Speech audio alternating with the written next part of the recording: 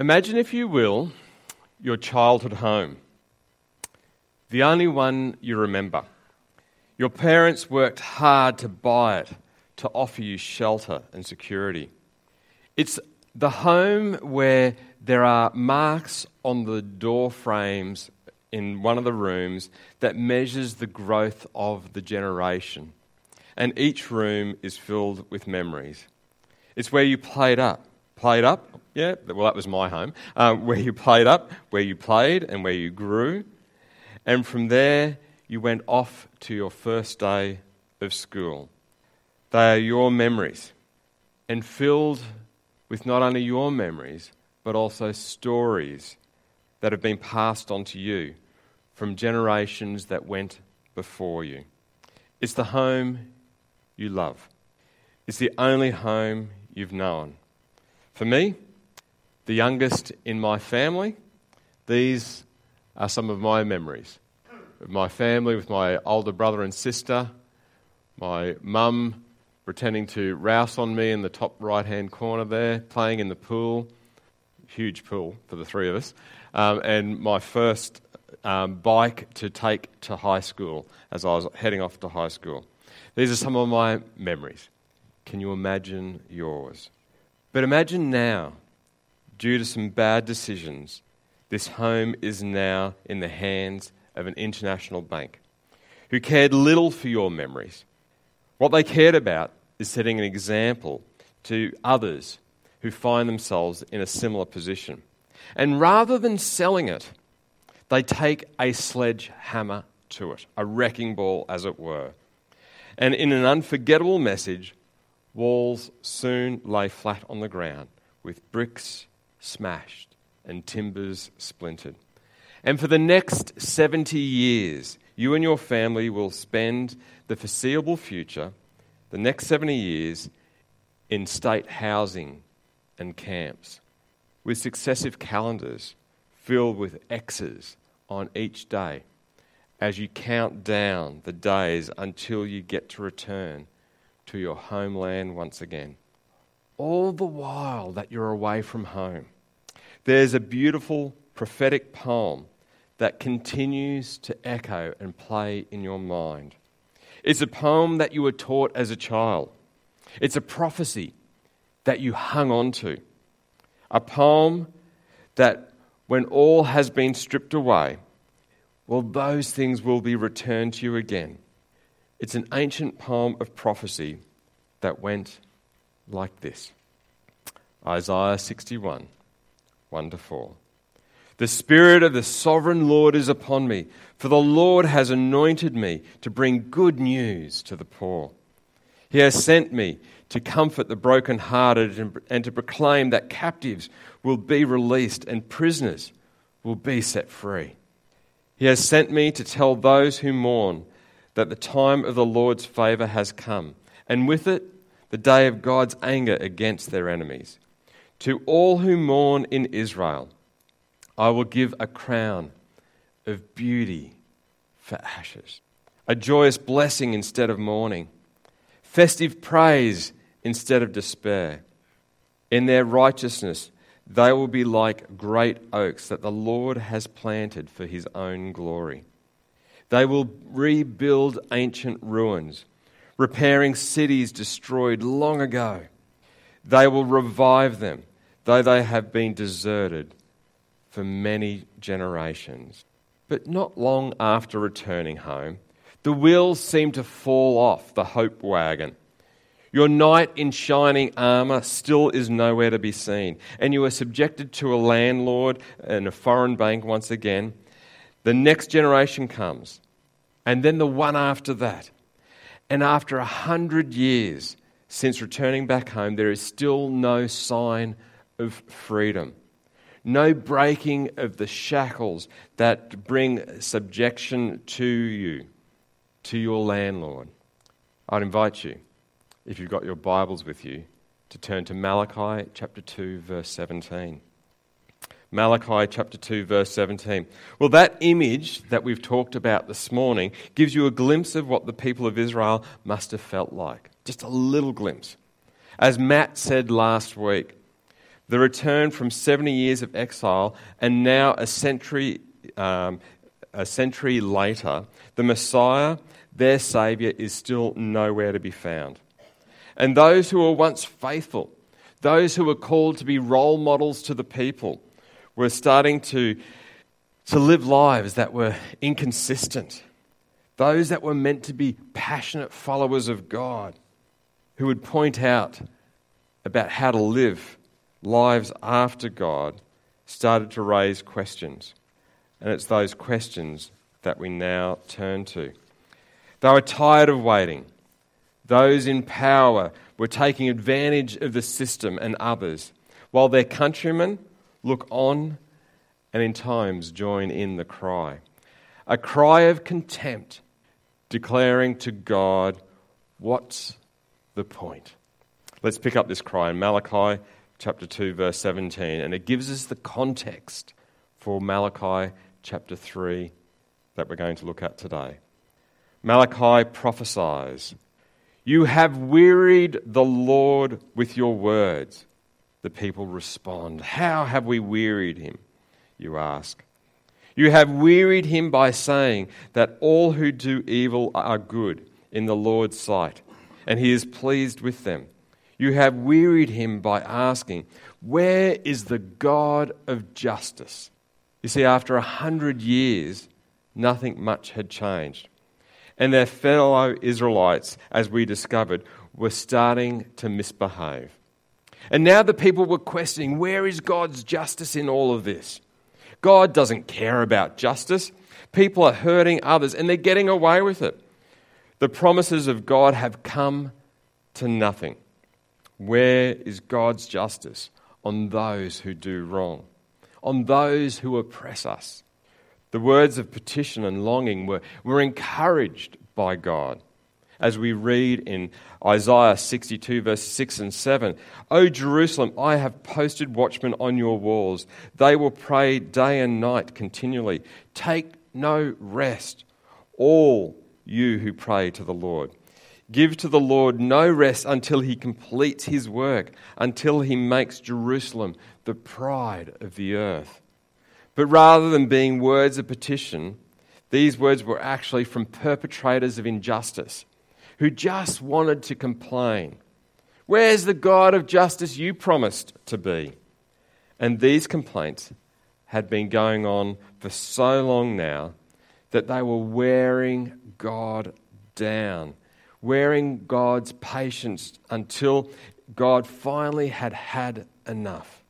And now in Malachi chapter 3, verses 1 to 4, God responds to those who criticize his delay in bringing justice with language similar to what we see in Daniel and Revelation. Malachi chapter 3, verses 1 to 4. "Look, I am sending my messenger, and he will prepare the way before me. Then the Lord you are seeking will suddenly come to his temple. The messenger of the covenant, whom you look for so eagerly, is surely coming, says the Lord of heaven's armies. But who will be able to endure it when he comes? Who will be able to stand and face him when he appears? For he will be like a blazing fire that refines metal, or like strong soap that bleaches clothes. He will sit like a refiner of silver, burning away the dross. He will purify the Levites, refining them like gold and silver, so that they may once again offer acceptable sacrifices to the Lord. Then once more the Lord will accept the offerings brought to him by the people of Judah and Jerusalem, as he did in the past." God responds to his people, challenging their assumptions. Just because it's not happening in the time frame, just because it's not happening now, and how and when and why we expect it to happen, doesn't mean that God's justice, my justice, isn't coming.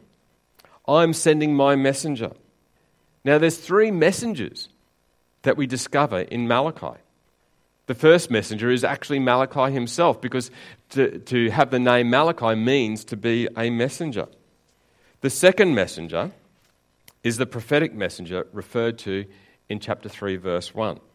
the one who would prepare the way for the third messenger of the covenant. Our shops today are declaring, get ready. Christmas is coming in 51 days' time. In ancient times, when the king was coming to visit, he would send a messenger ahead of him to prepare for his arrival. The messenger's role was to announce the king's pending arrival and to make preparations and to remove obstacles that might get in the way of his coming. As Christians, we believe that the second messenger that Malachi refers to here is John the Baptizer. In Matthew, just a few pages after Malachi, but some 460 years later, we read Jesus declare in Matthew chapter 11, verses 9 to 10, referring back to Isaiah 40. Were you looking for a prophet? Yes, he is more than a prophet.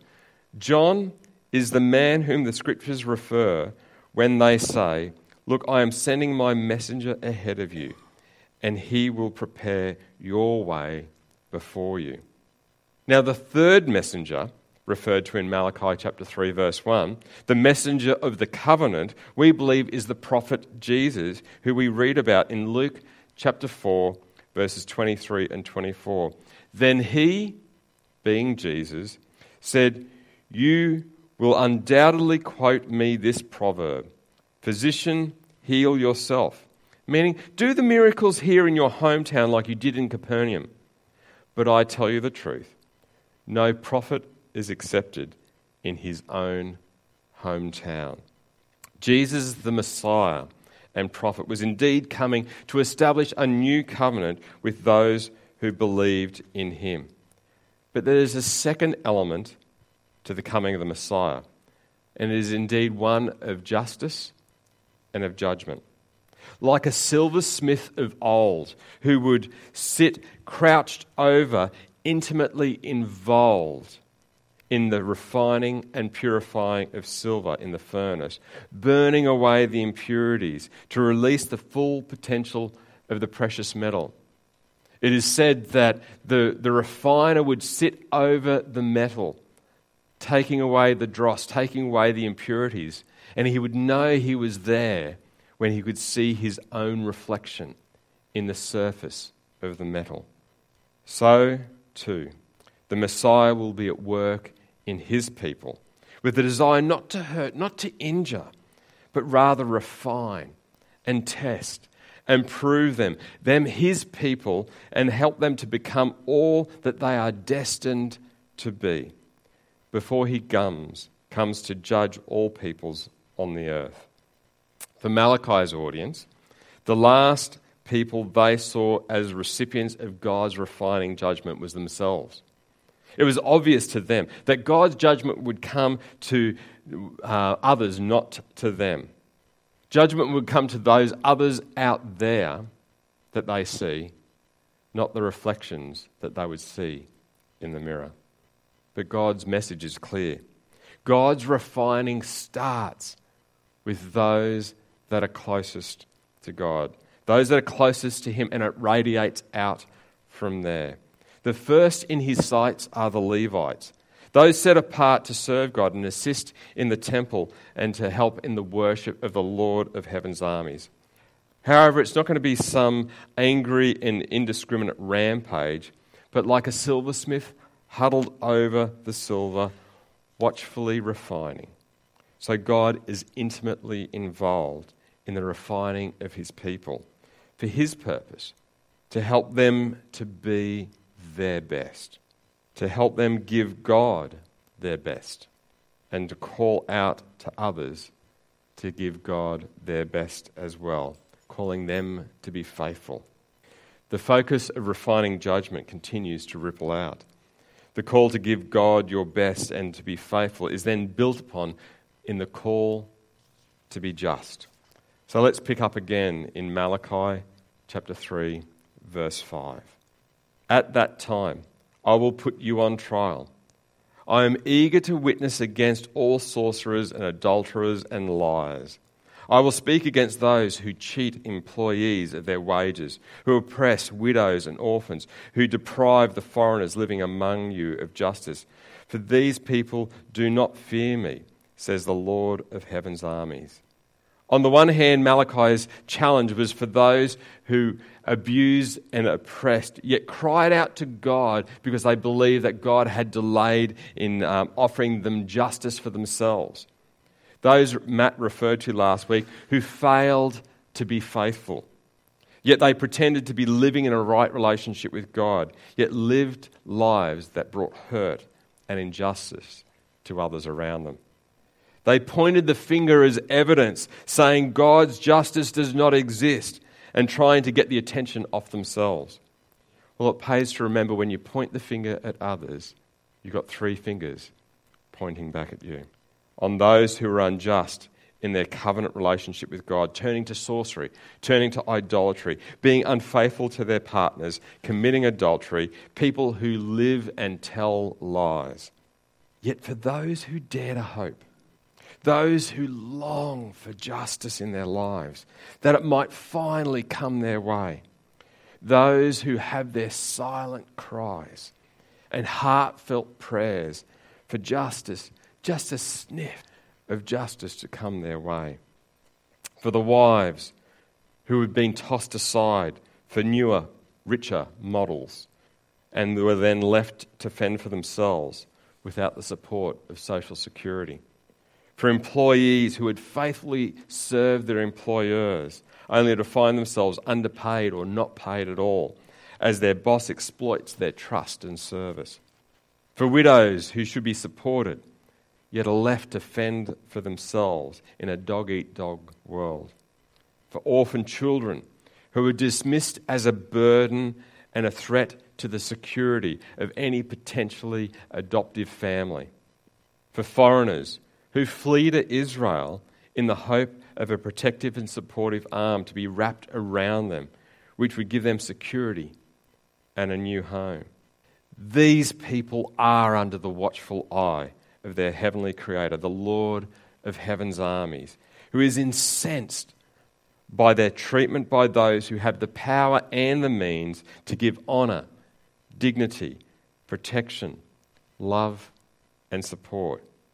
Justice that should have been a priority for those in power and an opportunity to show God's love was withheld.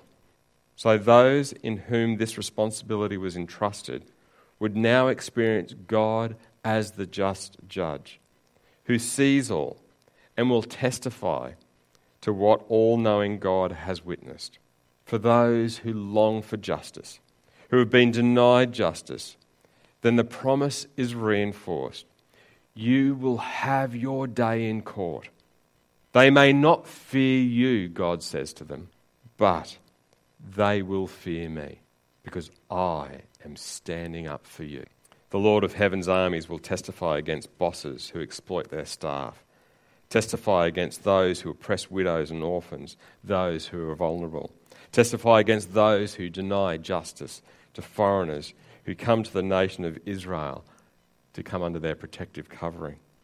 Just because you are under foreign rule does not mean you can treat foreigners unjustly. The Lord of heaven's armies will testify against those who treat God with contempt in these ways.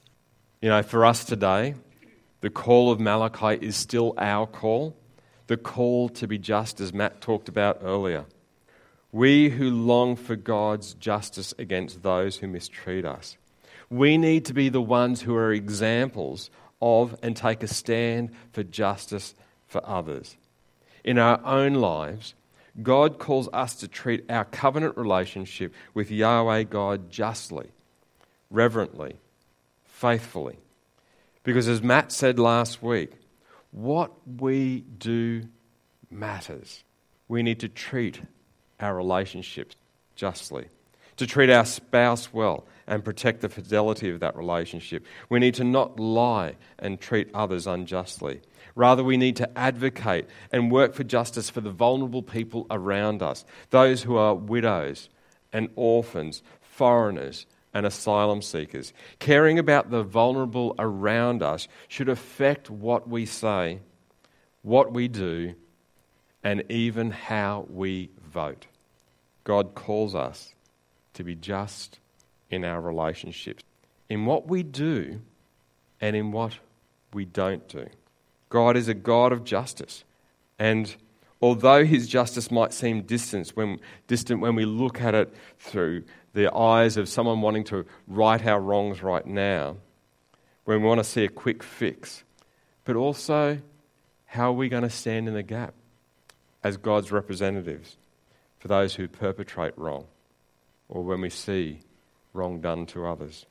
The prophet Malachi says that God is in the corner of those who advocate for justice for those who are doing it tough.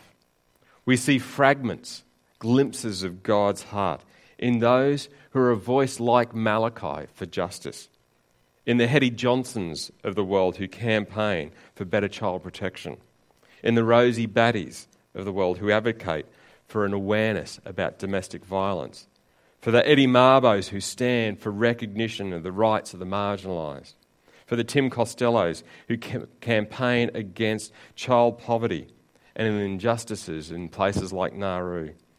They're prophetic voices to governments like ours that we can and should do better. If you've ever needed, if you've ever longed for justice, then you know what it's like to cry out to God to send someone to help you receive justice. Do you need to see justice realised in your life? For God to right wrongs that have been done to you?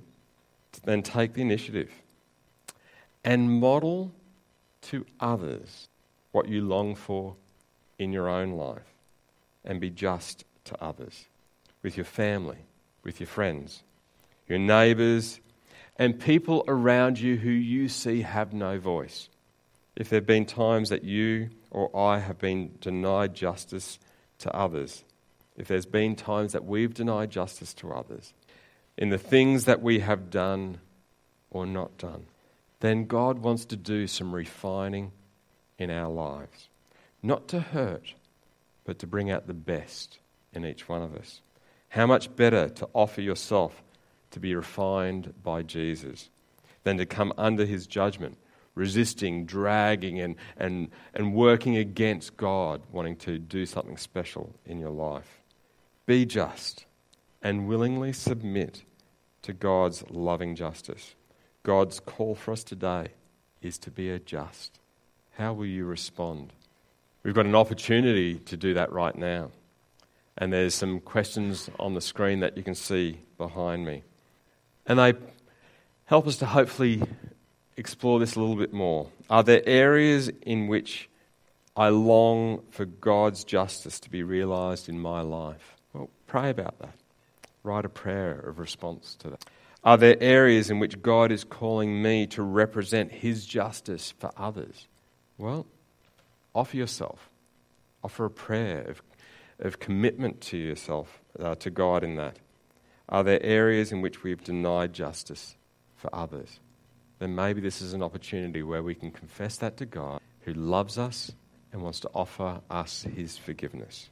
We're going to have an opportunity to respond, and in a moment or two, we're going to have some music played, and let's take that time to respond and to do some business with God. And those cards will once again be collected in the final song. God bless you.